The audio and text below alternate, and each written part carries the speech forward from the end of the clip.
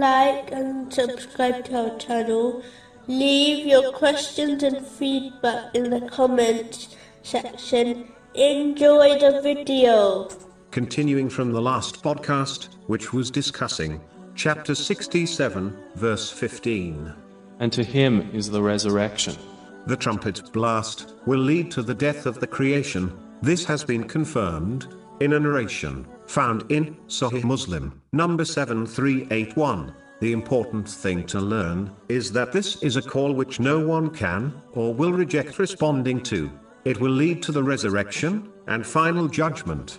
Therefore, Muslims should respond to the call of Allah, the Exalted, through the Holy Prophet Muhammad, peace and blessings be upon him, through sincere obedience, by following his traditions, which involves fulfilling the commands of Allah, the Exalted, refraining from his prohibitions, and being patient with destiny. Chapter 8, verse 24. Respond to Allah and to the Messenger when he calls you to that which gives you life. Whoever responds to this call in this world will find the final call easy to endure and respond to, whereas the one who lives heedless to the call of Allah, the Exalted, in this world, will not find peace in it, and they will be forced to answer the call of the trumpet, which will be a great burden for them to endure and respond to. A person can only ignore the call of Allah, the Exalted, for so long as the final call will occur, sooner or later, and no one will be able to avoid